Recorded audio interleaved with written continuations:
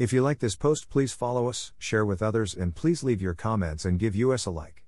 Translate this site into your preferred language. Look for our Google Translator in our homepage, diningwithjesus.net. Traduce este sitio en tu idioma preferido. Busca nuestro traductor de Google en nuestra página de inicio. Va. diningwithjesus.net. Pastor Chris White says to all of you, hello my friends. May the Lord bless you today. Hola mis amigos. Que el Señor los bendiga. The human spirit is the incorporeal part of man. The Bible says that the human spirit is the very breath of Almighty God and was breathed into man at the beginning of God's creation. Then the Lord God formed a man from the dust of the ground and breathed into his nostrils the breath of life, and the man became a living being. Genesis 2:7.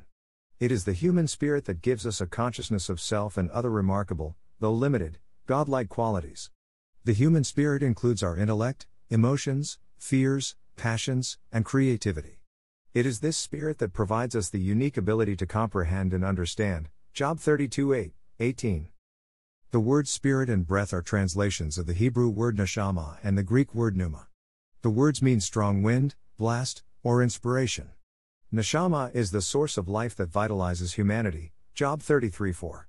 It is the intangible, unseen human spirit that governs man's mental and emotional existence.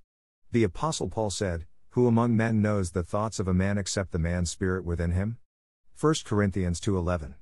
Upon death the spirit returns back to God who gave it. Ecclesiastes 12:7. See also Job 34:14-15, Psalm 104:29-30.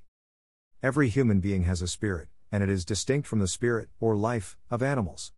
God made man differently from the animals in that he created us in the image of God. Genesis 1:26-27. Therefore, man is able to think, feel, love, design, create, and enjoy music, humor, and art. And it is because of the human spirit that we have a free will that no other creature on earth has. The human spirit was damaged in the fall. When Adam sinned, his ability to fellowship with God was broken. He did not die physically that day, but he died spiritually. Ever since, the human spirit has borne the effects of the fall.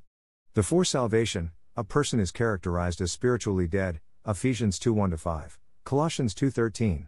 A relationship with Christ revitalizes our spirits and renews us day by day. 2 Corinthians 4:16.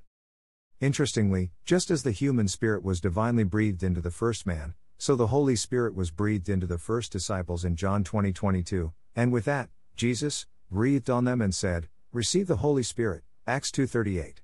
Adam was made alive by the breath of God, and we, as new creations in Christ, are made spiritually alive by the breath of God, the Holy Spirit. 2 Corinthians 5:17, John 3:3, Romans 6:4. Upon our acceptance of Jesus Christ, the Holy Spirit of God joins with our own spirit in ways we cannot comprehend.